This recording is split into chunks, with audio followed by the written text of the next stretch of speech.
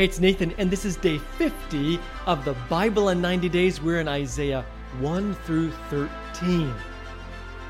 Now, I don't usually do long introductions, but I'll tell you the book of Isaiah, considered one of the major prophets, is worth a longer introduction.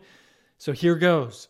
Isaiah's ministry spanned the reigns of several kings. Reading 2 Chronicles 26 through 33 will cover about the time frame that involved Isaiah's ministry. Tradition holds that the prophet was martyred early in the reign of Manasseh. Isaiah's book contains several well-known chapters and is saturated with the story of a God who loves radically. Isaiah began his ministry during Uzziah's long reign of 52 years, one of the most prosperous of Judah's kings. That's in 2 Chronicles chapter 26. One additional and important note, the prophets Isaiah and Jeremiah. Jeremiah, by the way, has a book that follows Isaiah's. They were not contemporaries. Isaiah died at least 50 years before Jeremiah's birth. While I'll say more when introducing Jeremiah, it's important to note that the social conditions between the two prophets are radically different, as is reflected in their respective ministries. Isaiah spoke in a time before Manasseh's devastating all-out pagan reign, and that seems to be reflected in a somewhat gentler ministry, while Isaiah still spoke with unmistakable clarity. When we get to Jeremiah, however, we'll find his ministry is quite radical as it unfolds after Manasseh's evil reign, a time where the condition of the people had become nearly hopeless. Hopefully that brief introduction is helpful. You will find those basic, at least the allusion to those basic details by looking in the first chapter of Isaiah and the first chapter of Jeremiah and comparing those scant details in those two chapters to additional details in the Chronicles and Kings. Chapter 1 of Isaiah opens with a rousing call to account of God's people whom, God says, have rebelled against me. The ox knows its master, the donkey its owner's manger, but Israel does not know. My people do not understand. God's diagnosis is that his people are sick from head to toe with open, festering wounds. Your country is desolate. Your cities burned with fire. Your fields are being stripped by foreigners right before you, laid waste as when overthrown by strangers. While a few survivors remain because of God's mercy, the situation is dire. God detests the people's religious practices, offerings, sacred assemblies, even prayers. Why? Your hands are full of blood, God declares. And what should be done? Wash and make yourselves clean. Take your evil deeds out of my sight. Stop doing wrong. Learn to do right. Seek justice. Defend the oppressed. Take up the case of the fatherless. Plead the case of the widow. This is followed by one of the most beautiful promises in the book. Come now, let us settle the matter, says the Lord. Though your sins are like scarlet, they shall be as white as snow. Though they are red as crimson, they shall be like wool. The chapter goes on to warn of calamity, and yet still includes the hope of restoration. Chapter 2 begins with a promise of future restoration, with the Lord's temple being exalted, and the people extending the invitation, come, let us go up to the mountain of the Lord, to the temple of the God of Jacob. He will teach us his ways so that we may walk in his paths. Then the chapter shifts dramatically, declaring that God has abandoned his people and that the eyes of the arrogant will be humbled and human pride brought low. The Lord alone will be exalted in that day. The final words of the chapter are an urgent call to shift allegiance. Stop trusting in mere humans who have but a breath in their nostrils. Why hold them in esteem? Chapter 3 is a warning that disaster is coming because The Lord Almighty is about to take from Jerusalem and Judah both supply and support. As he takes his place in court, he rises to judge the people. His declaration: "It is you who have ruined my vineyard. The plunder from the poor is in your houses. What do you mean by crushing my people and grinding the faces of the poor, declares the Lord Almighty." The women too are called out for parading around with outstretched necks, bedecked in jewels, while injustice continues to pervade society. Chapter 4 carries over from the previous and contains an incredible messianic prophecy. In that day, the branch of the Lord will be beautiful and glorious, and the fruit of the land will be the pride and glory of the survivors in Israel. The Lord will wash away the filth of the women of Zion. He will cleanse the bloodstains from Jerusalem by a spirit of judgment and a spirit of fire. Chapter 5 begins with a parable, a vineyard representing Israel and Judah. After planting and nurturing the vineyard, only for it to produce bad fruit, the vineyard keeper turns to the people and asks, "What more could have been done for my vineyard than I have done for it? When I looked for good grapes, why did it yield only bad?" Then the vineyard keeper answers his own question. The vineyard will be exposed to devastation. This parable ends: "He looked for justice, but saw bloodshed, for righteousness, but heard cries of distress." What follows is a terrifying warning of tragedy to come on those who've rejected justice and righteousness. "My people will go into exile for lack of understanding. Those of high rank will die of hunger, and the common people will be parched with thirst. Woe to those who are heroes at drinking wine and champions at mixing drinks, who acquit the guilty for a bribe but deny justice to the innocent." The final verses of the chapter begin: "He lifts up a banner for the distant nations. He whistles for those at the ends of the earth. Here they come, swiftly and speedily." These lines pointed to the imminent occupation by foreign forces, ultimately the Babylonians. Chapter 6, by the way, a chapter you must read, records Isaiah's commission. "In the year that King Uzziah died, I saw the Lord high and exalted, seated on a throne, and the train of his robe filled the temple." What follows is a magnificent description of Isaiah's vision of the divine throne room, where angels declare, "Holy, holy, holy is the Lord Almighty. The whole earth is full of his glory."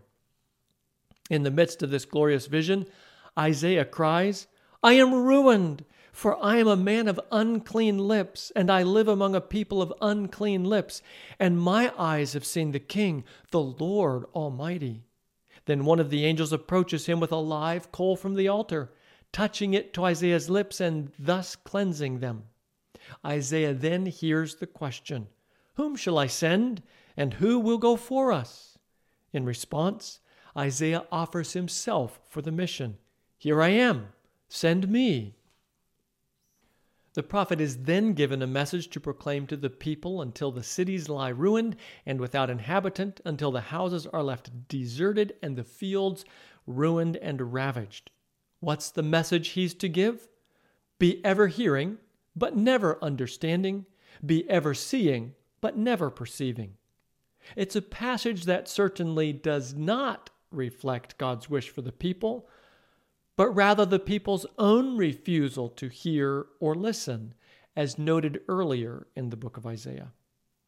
Chapter 7 finds us in the time of Ahaz, son of Jotham, as the kingdom of Judah faces an assault by the combined forces of the people of Aram and the kingdom of Israel. The people of Judah are terrified. God's message to the king? Be careful, keep calm, and don't be afraid. In the message, God promised, it will not take place, it will not happen.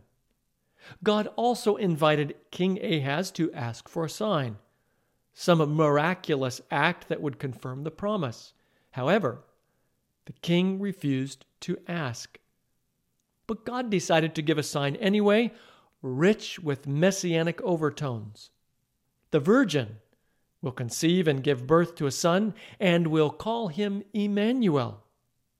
Before the boy knows enough to reject the wrong and choose the right, the land of the two kings you dread will be laid waste.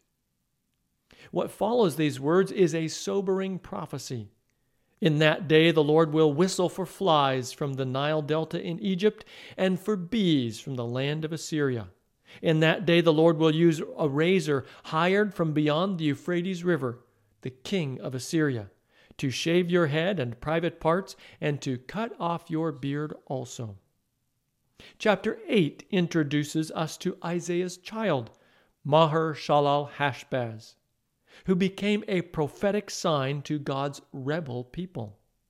For before the boy knows how to say, "My father," or "my mother," the wealth of Damascus and the plunder of Samaria will be carried off by the king of Assyria. In this case, the prophecy specifically addresses the kingdom of Israel with its headquarters in Samaria and that of the Arameans, headquartered in Damascus. The prophecy continued. Because this people has rejected the gently flowing waters of Shiloh and rejoices over Rezin and the son of Remaliah, therefore the Lord is about to bring against them the mighty floodwaters of the Euphrates, the king of Assyria, with all his pomp. Ultimately, these human floodwaters would overflow into Judah, reaching up to the neck. The nations are urged to prepare for battle. The prophet is then warned not to follow the way of this people, but instead to fear the Lord. The prophet responds, "I will wait for the Lord, who is hiding his face from the descendants of Jacob. I will put my trust in him."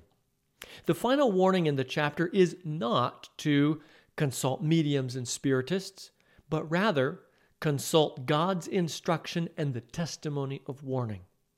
Chapter 9, another chapter you must read, shifts dramatically from the dark, gloomy prophetic text of chapter 8, declaring, "The people walking in darkness have seen a great light. On those living in the land of deep darkness a light has dawned," even promising joy, and that the clothes of the soldiers would ultimately be fuel for the fire. Why? And these are beautiful messianic words. "For to us a child is born, to us a son is given, and the government will be on his shoulders. And he will be called Wonderful Counselor, Mighty God, Everlasting Father, Prince of Peace. Of the greatness of his government and peace there will be no end." Sadly, this grand message of hope is followed once again by dire warning of coming calamity on the rebellious people because, in spite of all they suffer, the people have not returned to him who struck them, nor have they sought the Lord Almighty. So the Lord will cut off from Israel both head and tail, both palm branch and reed, in a single day. In the midst of these sharp prophetic warnings comes this insightful passage. "Surely wickedness burns like a fire. It consumes briars and thorns. It sets the forest thickets ablaze, so that it rolls upward in a column of smoke." These lines again pull back the curtain of history to reveal that the disaster falling on Israel is not the arbitrary act of God, but rather the very fires wickedness lights for itself. There's a sobering phrase that occurs 3 times in this chapter. You'll find it in others as well. And it's this: "Yet for all this, his anger is not turned away. His hand is still upraised." Chapter 10 begins, "Woe to those who make unjust laws, to those who issue oppressive decrees, to deprive the poor of their rights and withhold justice from the oppressed of my people, making widows their prey and robbing the fatherless." Following the opening prophetic lines of warning, God turns to Assyria with a prophetic warning directed at them. "Woe to the Assyrian, the rod of my anger, in whose hand is the club of my wrath. Turns out that while the Assyrians bring judgment against the godless, they aren't interested in bringing justice, but in expanding territory. Thus, God will punish the king of Assyria for the willful pride of his heart and the haughty look in his eyes. The pride of the Assyrians will be brought low by a wasting disease upon his sturdy warriors. Under his pomp, a fire will be kindled like a blazing flame. However, in that day, the remnant of Israel, the survivors of Jacob, will no longer rely on him who struck them down, but will truly rely on the Lord, the Holy One of Israel. Therefore, the Lord urges his people not to be afraid of the Assyrians, because very soon my anger against you will end, and my wrath will be directed to their destruction. Chapter 11, another chapter you should read, begins with another magnificent messianic prophecy. A shoot will come up from the stump of Jesse. From his roots a branch will bear fruit. This branch would be filled with the Spirit of God and delight in God's ways. He would not judge by what he sees with his eyes or decide by what he hears with his ears. But with righteousness he will judge the needy. With justice he will give decisions for the poor of the earth. He will strike the earth with the rod of his mouth. With the breath of his lips he will slay the wicked. Righteousness will be his belt, and faithfulness the sash around his waist. And then the passage captures a day when peace will pervade the planet, including the animal kingdom. It will be a time, under the leadership of the root of Jesse, when the exiles of Israel will be gathered and the scattered peoples of Judah will assemble from every corner of earth. This will also be a time when the enemies will be subdued. Chapter 12 begins, "In that day you will say, I will praise you, Lord. Although you were angry with me, your anger has turned away and you have comforted me." And that's pretty much the theme for the rest of the chapter, which ends, "Shout aloud and sing for joy, people of Zion, for great is the Holy One of Israel among you." Chapter 13 turns to Babylon and the prophet's declaration against them. I'll simply share some lines from this sobering prophecy. "The Lord Almighty is mustering an army for war. They come from faraway lands, from the ends of the heavens. The Lord and the weapons of his wrath to destroy the whole country. I will punish the world for its evil, the wicked for their sins. I will put an end to the arrogance of the haughty and will humble the pride of the ruthless. See, I will stir up against them the Medes, who do not care for silver and have no delight in gold. Babylon, the jewel of kingdoms, the pride and glory of the Babylonians, will be overthrown by God like Sodom and Gomorrah." And that's all for today.